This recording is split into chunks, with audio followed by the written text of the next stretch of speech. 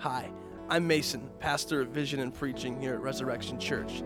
Thanks for tuning into this teaching from one of our morning worship services. This is not meant in any way to supplant your teaching at your local church, but we hope you find this helpful in your walk with Christ. Who is this man? The question lingers through every chapter of Mark. Three groups of people seem to keep reappearing in Mark's gospel with their own answer to the question. The crowds were astonished by Christ. They watched him perform miracles and teach with more authority than they had ever heard. Is this Elijah? Is this John the Baptist? Or is this someone far greater? The religious leaders hated Christ. They couldn't stand the attention he received, but more importantly, they couldn't stand the threat to their power that he posed. The disciples, they followed him. Sure, they will spend most of the gospel quite confused, hardly understanding why Jesus is saying and doing such things, but they trusted him. As we journey through Mark, the gospel writer will pose to us a question. Who do you say he is? Every miracle, every interaction, every parable, they're all leading somewhere. They're all leading to a coronation. But it's not a coronation you'd expect, because Jesus isn't the sort of king you'd expect. This morning's sermon text is from Mark chapter 8, verses 1 through 26. In those days, when again a great crowd had gathered, and they had nothing to eat, he called his disciples to him and said to them, I have compassion on the crowd, because they have been with me now 3 days and have nothing to eat. And if I send them away hungry to their homes, they will faint on the way, and some of them have come from far away. And his disciples answered him, How can one feed these people with bread here in this desolate place? And he asked them, How many loaves do you have?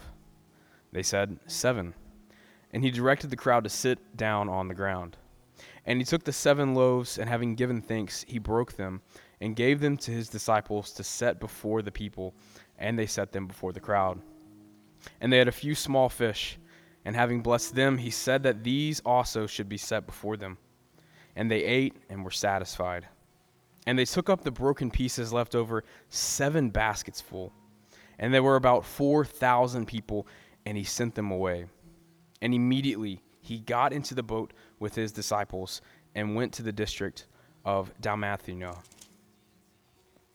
The Pharisees came and began to argue with him, seeking from him a sign from heaven to test him. And he sighed deeply in his spirit and said, Why does this generation seek a sign? Truly, I say to you, no sign will be given to this generation. And he left them, got into the boat again, and went to the other side. Now they had forgotten to bring bread, and they had only 1 loaf with them in the boat. And he cautioned them, saying, Watch out.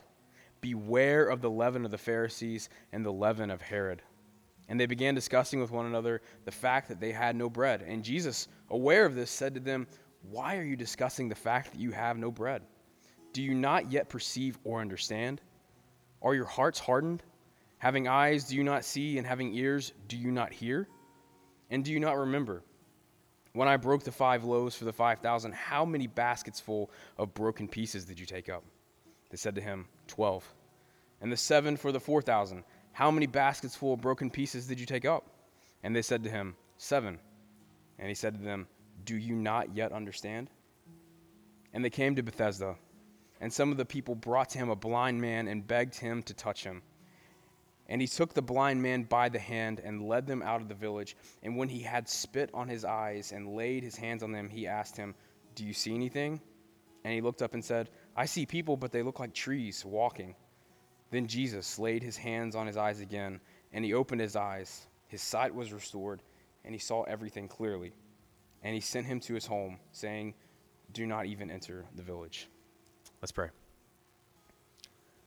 Father, thank you for your kindness towards us and calling us yours and bringing us from death to life spiritually, in lavishing grace and mercy on us. Father, I pray now as we sit under your word, as Mason teaches it, as your spirit moves amongst us, God, I pray that our hearts and our minds be opened and focused on the truth of the gospel, on the truth of your word from Mark 8, and that we would be sharpened together to look more like your Son, to grow in holiness, and to follow you more closely. Father, I pray that we do follow you more closely, and I pray that we do that in in a whole host of ways. One of which now, as we begin to give, I pray that we follow you closely with our tithes and our offerings, and with how we steward our resources, that we steward all things at this time, that we steward our money for your glory. But Lord, I pray that that just flows over into the rest of our lives, that we steward all things, our time, our bodies, everything. We steward it all for your glory, because we know that you have given it to us for our good and for your glory. And I pray that that truth, that you have given us money, that you've given it to us for your glory and for our good, I pray, Lord, that that would overwhelm us and that we would give freely and joyously. Father, I pray for the rest of the service that it glorifies you and that we are molded into the image of your Son. We love you. Amen. Amen. Good morning. Res kids, you guys are dismissed. Ushers, you guys may come forward to receive our offering. I don't have any really big announcements this morning like I did last week with the theater and all that. But congratulations to the Marshall Thundering Herd. Joyce has been waiting, and I'm sure others have been waiting for years now for me to say congratulations to the herd, and because those are two words I usually don't ever put back to back, because they never need to be put back to back, right, Joyce?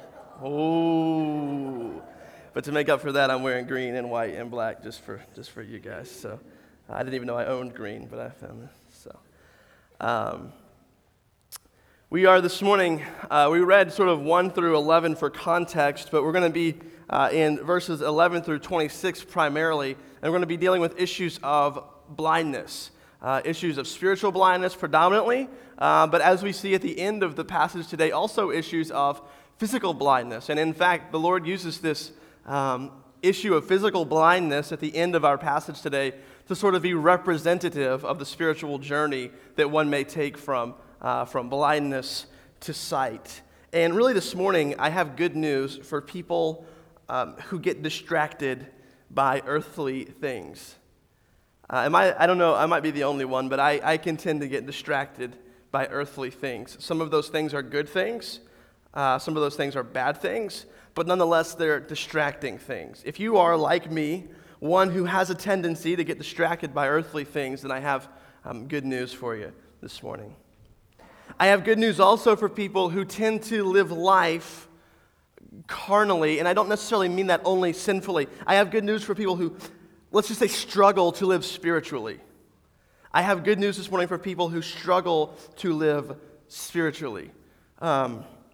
Taking on the theater in this season of our church's life, we now are like we're not really a big church, we're not really a tiny church anymore. We're kind of at that like 100-person sort of, okay, we're growing out of being a small church, but we're not yet this big church. And one of the biggest challenges of that is running 2 facilities with a whole lot of people who use them that aren't just us. And I can feel like throughout the week, this week, I was just like, man, I feel like a landlord. Like I feel like just a project manager. But the Lord used that to remind me that I, as well as all of us, can get sort of wrapped up in tasks as this sort of project manager. And for at least a moment, I finally felt like many of you feel at work every single week. Usually I have the luxury of getting to, read the Bible at my leisure, and my job is in some ways really hard, but in some ways it's really not hard at all. And so the beautiful thing is I get to live in that tension. But this week I got to kind of get a window into how many of you may feel in your jobs every day. And I realized that I could hypothetically do a great job. Hypothetically, I could do a great job with it. Hypothetically, I could do a great job and manage all of these projects well. But even if I did that, and if Christ isn't working in your heart, it's all really kind of pointless. If we're not aware of why we're doing what we're doing, right, then we seem to miss the point. I could get you to play music on stage. I could get you to be a volunteer. I could get you to eventually do things here or at the theater or with Risen City Church or with Resurrection Church or whatever that may be. But if you don't get off the stage and love your brother who disagrees with you, if you don't get off the stage and show growth and humility and kindness, then we're just clanging gongs, as the scriptures would say. I have good news for people then who, like me this week, and like you, I'm sure, many weeks as well, struggle to understand that we need to set our eyes not just on the physical things, but the Scriptures teach us to set our eyes on the things that are above, to set our eyes on the spiritual things, that we may know what God is doing, or at least join God in what He's doing, even when we don't fully know. I have good news also for people who don't have always a ton of faith. I have good news for people like you and like me who have experienced God's grace in the past but struggle so mightily to believe that they'll experience His grace one day in the future. For all of you, all of us, doubt-filled, often non-spiritual people, we get this morning the privilege to approach God's Word together. The good news for you if you get distracted by earthly things, the good news for you if you struggle to live spiritually, the good news for you if you seem to miss the point of what God's doing in your life, the good news for you if you seem to lack faith in many respects is simple. Jesus can overcome all of it. He can overcome our doubts. He can overcome our flesh. And I pray that this morning we would look to His Word and see Him in power and glory. I've said throughout the entire series, and it really comes into focus today, there's a relationship between the heart and the eye.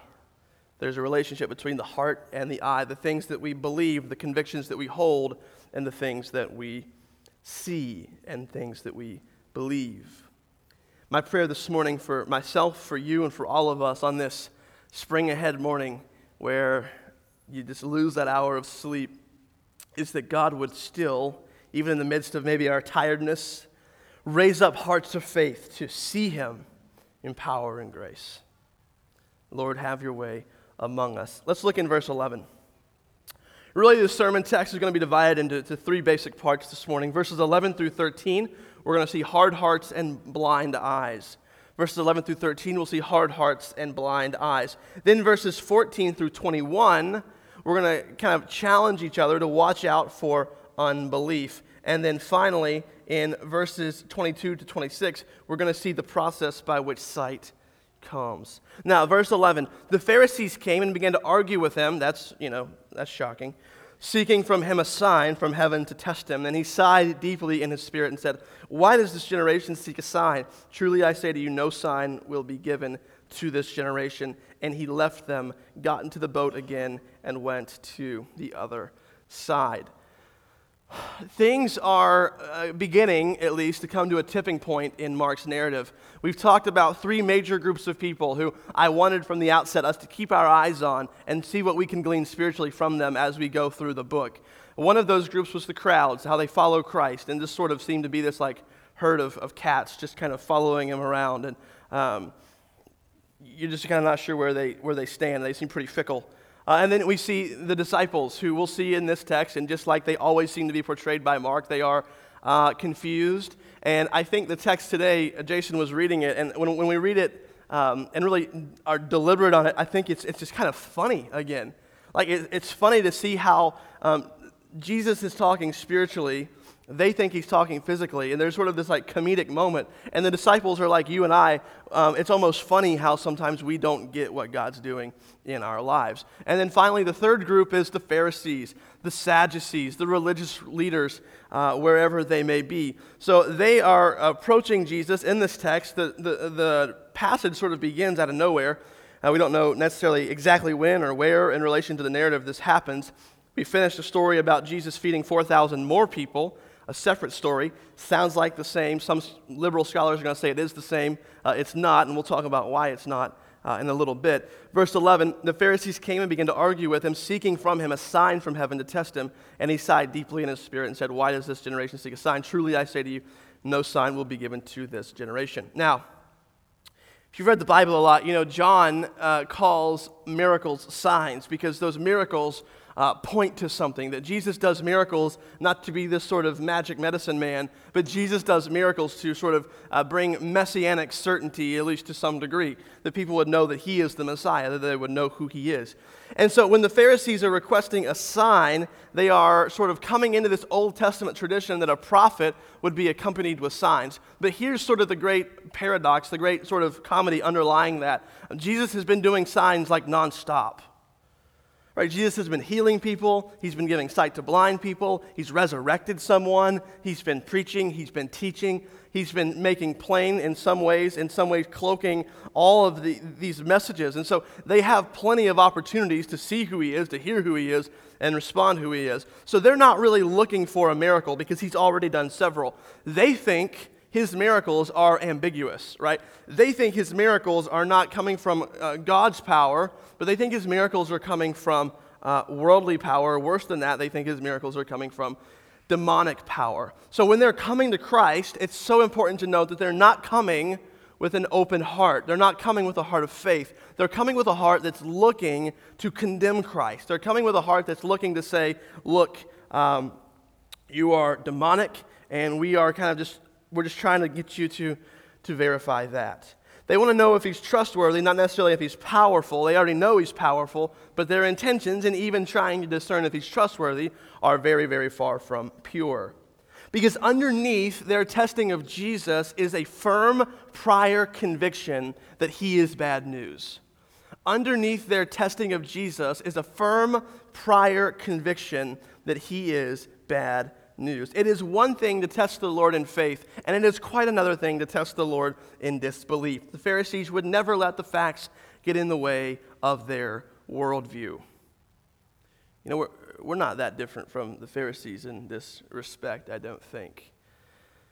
In a room of this size, there are many of you who are Christians, and surely there are some of you who are not Christians. And I think verses 11 through 13, these hard hearts and blind eyes, are most representative of those of us, or those of you who may not be Christians. I think, like the Pharisees, we all come to Christ with our own presuppositions. Like the Pharisees, we come to Christ with our own presuppositions. For instance, a lot of scholars will come to the Bible with an anti-supernatural presupposition. What's that mean? All that means is that they'll come to the Bible and they'll say miracles can't happen. Like water can't be turned into wine. People who are dead cannot come back to life. And these are the laws of nature, which I know, right, in my mind empirically. Therefore, anything that the scriptures say that are going to touch on any of these topics, what am I going to do with those? Well, I'm going to just allegorize them. I'm going to make it a metaphor. I'm going to make it an allegory. And so then, what they've done with the Bible is they've said, you know what, Bible, I'm going to let you sit under my authority. So their commitment, that's just one example, their commitment of the anti-supernatural, their commitment to the very rational, very physical, in sort of affects the way they interpret the Bible. But it does more than just affect the way they interpret the Bible, because the way that we interpret the Bible affects how we understand God, and how we understand God affects our entire being, and it affects our entire being for all of eternity. So what you get at that point, when your presuppositions are superseding the Bible, is sort of your own worldview, where in your mind, God is sort of only visible through the lens of whatever presupposition you may bring to the text. And instead of a Jesus who raises dead people, you get a Jesus who is a liar, because he says he raises dead people who doesn't. Or you get a Jesus who only does things metaphorically. And his purpose isn't to be the Lord of death, but his purpose is to be a cute little teacher who you can add to your pantheon of people who give you advice on how to live your life. Perhaps if you are a Christian, but especially if you're not a Christian, I ask you this morning, what presuppositions, what do you hold to firmly even before you consider Christianity? Are there ideologies or beliefs that you hold more dear than the gospel? Or is the gospel of Christ the foundation of your reality? Is he the firm foundation from which you begin to construct the edifice of your worldview? Or is something else there? I can't tell you enough. It is crucial to give Christ authority for God to be the lens through which we understand reality. Webster's dictionary does not define reality. That's why I hate, you go to so many country churches and the preacher always begins with miracle. Right? Well, Webster's defines miracle. It's like Webster's is great and it's helpful in many ways, but Webster's is not our authority, right? We know what justice is, not because of the way societies define justice, but we know what justice is because we know who God is. And so if we're going to rightly interpret justice, if we're going to rightly interpret mercy, if we're going to rightly interpret love, we can't start with this amorphous, broad definition that we've just kind of created as a sort of artifact of our culture. But we have to start with the fount of justice, the fount of mercy, and the fount of love. That's the triune God of the Bible himself. Jesus, the text says what? Sighed deeply in his spirit. More than just Jesus rolled his eyes, right? And Jesus groaned, oh my God, these Pharisees. That's what I would do. But man, these Pharisees are always just driving me nuts. But he sighs deeply in his spirit. There's a hint of indignation, of righteous indignation. There's a hint of grief. Here's Jesus. Here's God in the flesh. Here's God with us. And these hard hearts are unable to see him because they refuse to see. Their eyes can't see what their hearts won't see. And because they are firmly committed to Jesus being the bad guy, their eyes can't see him for who he plainly is. Jesus sighs deeply. They've simultaneously invoked a sense of righteous anger and a sense of holy disappointment. Ultimately, I think Jesus is asking rhetorically, if you can't see God in me, then what sign could I possibly give you to show you otherwise? Would you like me to turn water into wine? Because that was like one of the first things I did. Would you like me to multiply food? Because I've done that twice. Would you like me to bring back someone from the dead? Because I've done that as well. Do you want a sign, Pharisee? Listen to what I say. Watch what I do. Their demand for a sign is nothing more than an expression of their unbelief, which is the problem that Jesus has identified in their hearts. The Pharisees, as we see time and time again, are unbelievers. They have closed eyes. They can't see. But the reason for that is because they have hard hearts. And then abruptly, it seems like in verse 13, there's a sort of plot movement, which that is certainly happening in verse 13. But I think more than just plot movement is happening in verse 13. And he left them, got in the boat again, and went to the other side. Right? There's this sort of abrupt leaving and going. It's kind of a chilling leaving and going. He doesn't grovel with them. Like some of our Jesuses, in a metaphorical sense, would just argue with him, right? Because if he can make his theological point, by golly, they're going to figure it out. And he's going to say, no, I'm going to argue with you until you see it. Some people's version of Jesus would do that. Other people's version of Jesus would just beg and plead and say, please, please, please, let me come into your heart. Please, please, please, please, please, please. But Jesus of the Bible does neither. He has shared with them. He has shared his life with them for some time now. They refuse to see, and he goes away. I pray that we will come to Christ in a day where he may be found while his patience abounds towards us. Verses 14 through 21. So if the problem of the Pharisees has been established in this chapter, in the previous few verses, then we begin to see that problem of the Pharisees even in the lives of the disciples. Verses 14 through 21, I've kind of subtitled, Watch Out for Unbelief. Watch out for unbelief. Now remember, in verses 1 through 11 or 1 through 10 or whatever, that Jesus has just fed thousands more people. Now a lot of scholars would try to argue that this is just a sort of restatement of the same miracle. And that could almost be true except for one thing. Because when you read over the beginning of chapter 8, verse 1 through 10, it's not hard to see why you would think Mark is just sharing the same story again for dramatic effect, because it sounds so similar. Jesus has compassion on the crowd. They've been with him 3 days. They have nothing to eat. If I send them away, they'll faint on their way. That means they're a long way out. Same setting. How can we feed these people here with no bread in a desolate place? Like, McDonald's is not very close right now, and so we're going to have to figure out how to feed them. So many things are similar to the previous feeding miracle that it's not a big stretch to see why they're too. And maybe we could have argued about that if Jesus doesn't say what he says here. They forgot to bring bread. They had only one loaf with them in the boat. Before we see what Jesus says, basically, let's do that actually. That would not make sense to go back to it. That's what goes on in my head, and I just gave you a window to that. Sorry. Jesus says, essentially to the disciples, have we not done this before, and how many baskets do we have left over? 12. Well, we just did this again. How many baskets do we have left over? 7. And so essentially Jesus is confirming that these are 2 separate events. Now, verse 14, this is comical, right? They had forgotten to bring the bread, and they only had 1 loaf with them in the boat.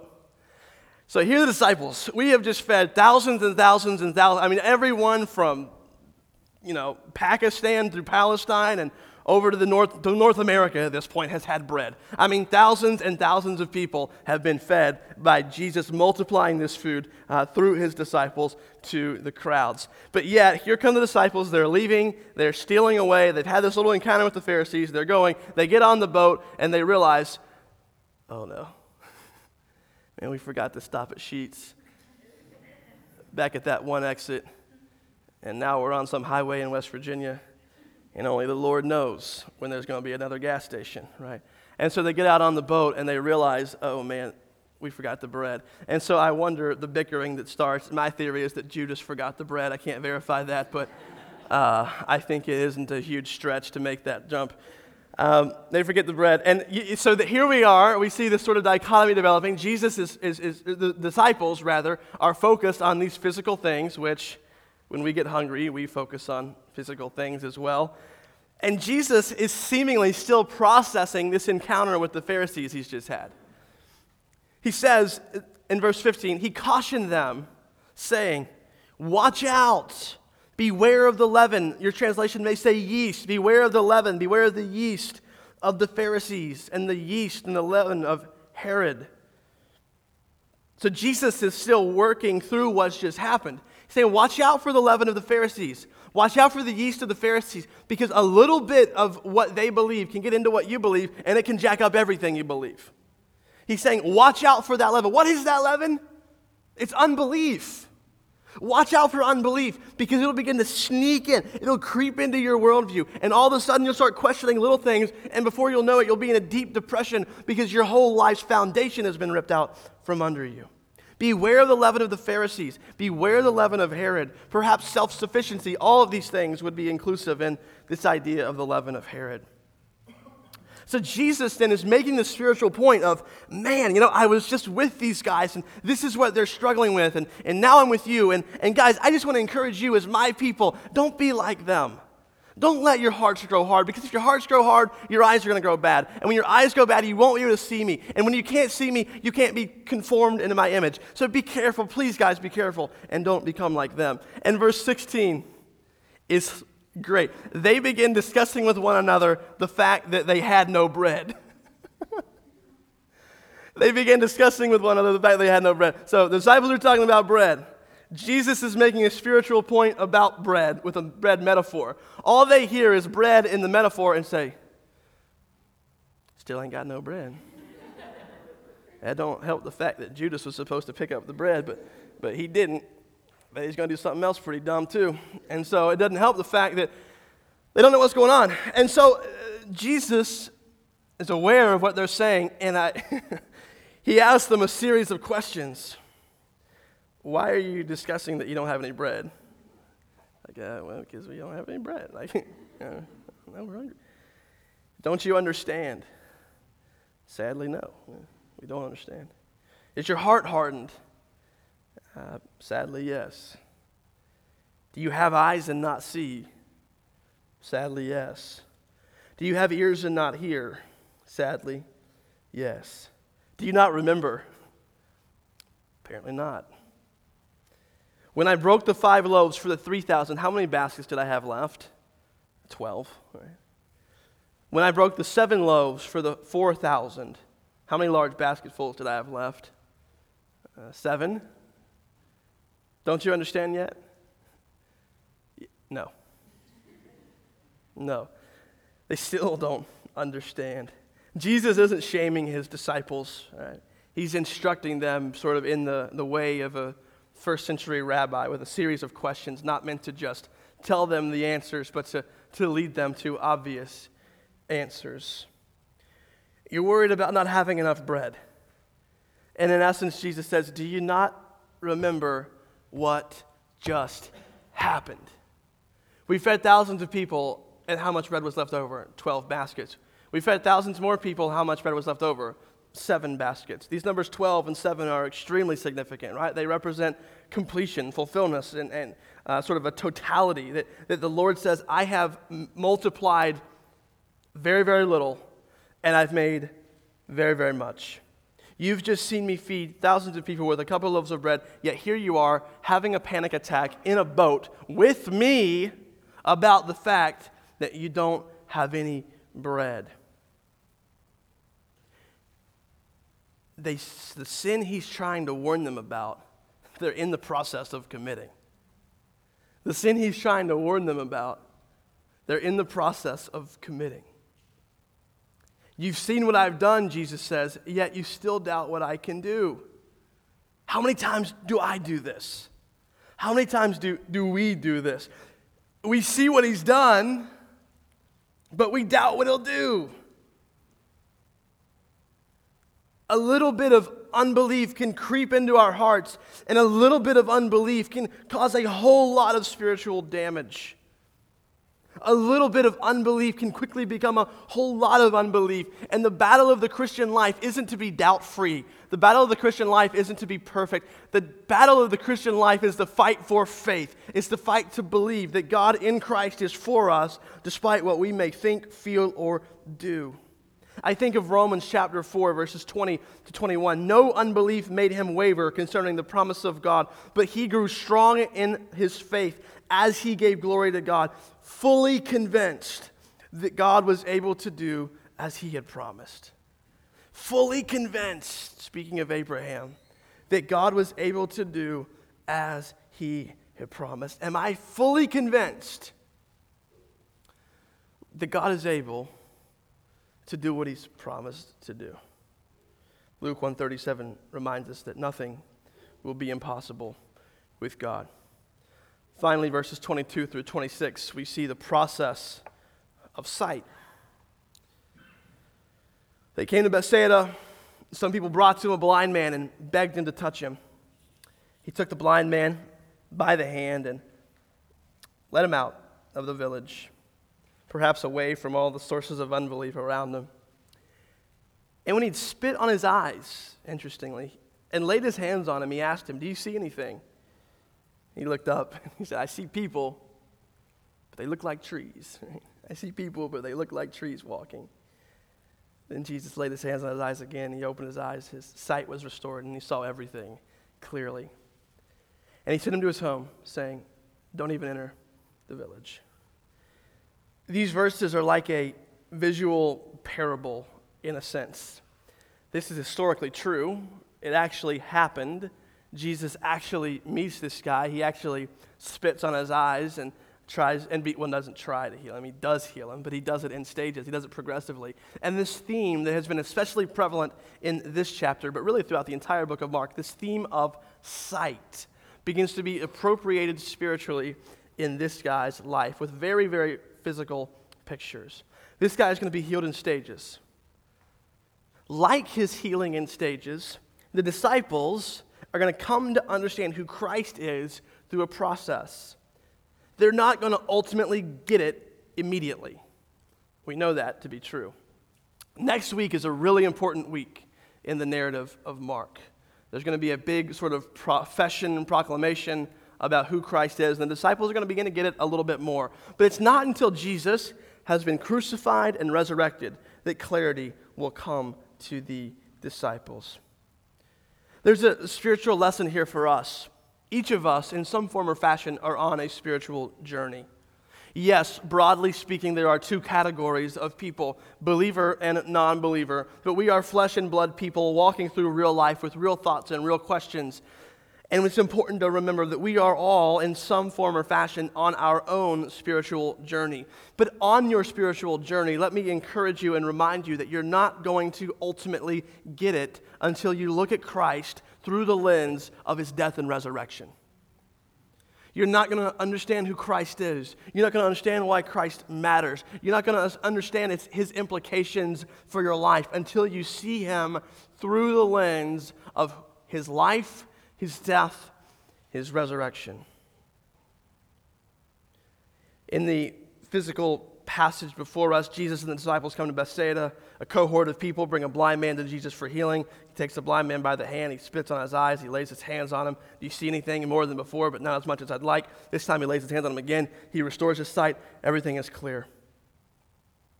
Next week, Peter's going to say, "Who are you, Christ? You are the Messiah. You're the Messiah." They're going to know who he is. They're going to be able to see a little bit, but it's going to be almost like people who look like trees, right? It's going to be a little foggy because something is going to happen that's going to wreck their worldview. Something is going to happen that's going to almost destroy their faith. Their Messiah will die. And when their Messiah dies, all hope will be lost. I think about Peter when the clock is running out on Christ's life. Are you with him? No, I'm not with him. Are you with him? A second time. Him? No, I don't think I've even seen him before. I don't even follow him on Twitter, honestly. Are you with him? A third time. No, I'm not with him. Jesus will die. Jesus will be raised to life. After Jesus is raised to life, he's going to appear to all of his disciples. He's going to appear to a big crowd of people, 500 some people over a period of 40 days. He's going to be ascended. And finally, that same Peter, the same one who in these moments of doubt was like, yeah, him? Nah, I don't know him. He's going to stand up on the steps of the temple and preach to thousands of people, and 3,000 people are going to respond. That same Peter is going to risk life and limb to take the gospel to the nations. Because when we see Christ for who he is, everything changes. The same Peter who denied Christ boldly before the resurrection preaches him boldly after the resurrection. Because this story, this gospel, is good news for blind, ignorant, stubborn people like you and me. There is hope that just like this blind guy and just like Peter, when we understand Jesus through his life, death, resurrection, when we respond to Jesus not through skepticism but through faith, not through disbelief but through belief, that even he can begin to change even us. I have good news for you if you are a Christian or if you're not a Christian today. Well, in this case, it's good news if you are a Christian and not so good news if you're not a Christian. What you see of Christ today is not all that you'll ever see. What you see of Christ today is not all that you'll ever see. Believer, this is the best news for you. Because for you, this means that you may live in complete obscurity for the rest of your life. The psalm we read this morning was perfect for this idea. People might revile you, man. They might see you coming and walk the other way. Everyone in the community might think you're the worst person in the world. But when you die, or when Christ returns, and you're in Christ, you'll gaze upon his face. You will see Jesus one day. What an incredible truth that is. A non-believer, you will see him as well. You won't see him, though, in such positive light. You'll face him as judge, to be judged according to what you've done instead of what he's done for you. But here's the good news for the non-believer. God can soften the hardest of hearts. God applies his grace most lavishly where his grace is most needed. And that if you will turn to Jesus, he will soften your heart. And he will replace your blind eyes. And he will give you eyes. And for a while, it might look like people are trees. But one day you will know fully, just as you are fully known. Believer, I pray that though your vision may be blurry, you will not stop looking. That though your vision may be blurry, you will not stop looking to Christ, the author and perfecter of our faith, who for the joy set before him endured the cross, scorning its shame, and sat down at the right hand of God the Father. You've seen this God spiritually speaking. Where do we see him? Where do we see his glory? In his word. In his word that is alive and sharper than any two-edged sword. The Bible is unique not simply because of the many ways that we can trust it, but the Bible is unique because in it the glory of God resides for the world to see. We're going to approach the table. Worship team, if you guys would like to go ahead and lead us there, we'll follow you momentarily. We take communion every other week. It's I think a central part of Christian worship, has been for 2,000 years, and it will be until the Lord returns. In fact, it will be after the Lord returns. Because when we take the supper, we look three ways. We look back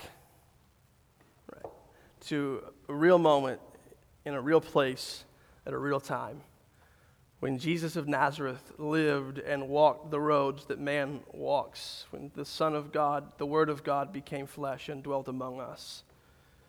He lived and he died, a real death.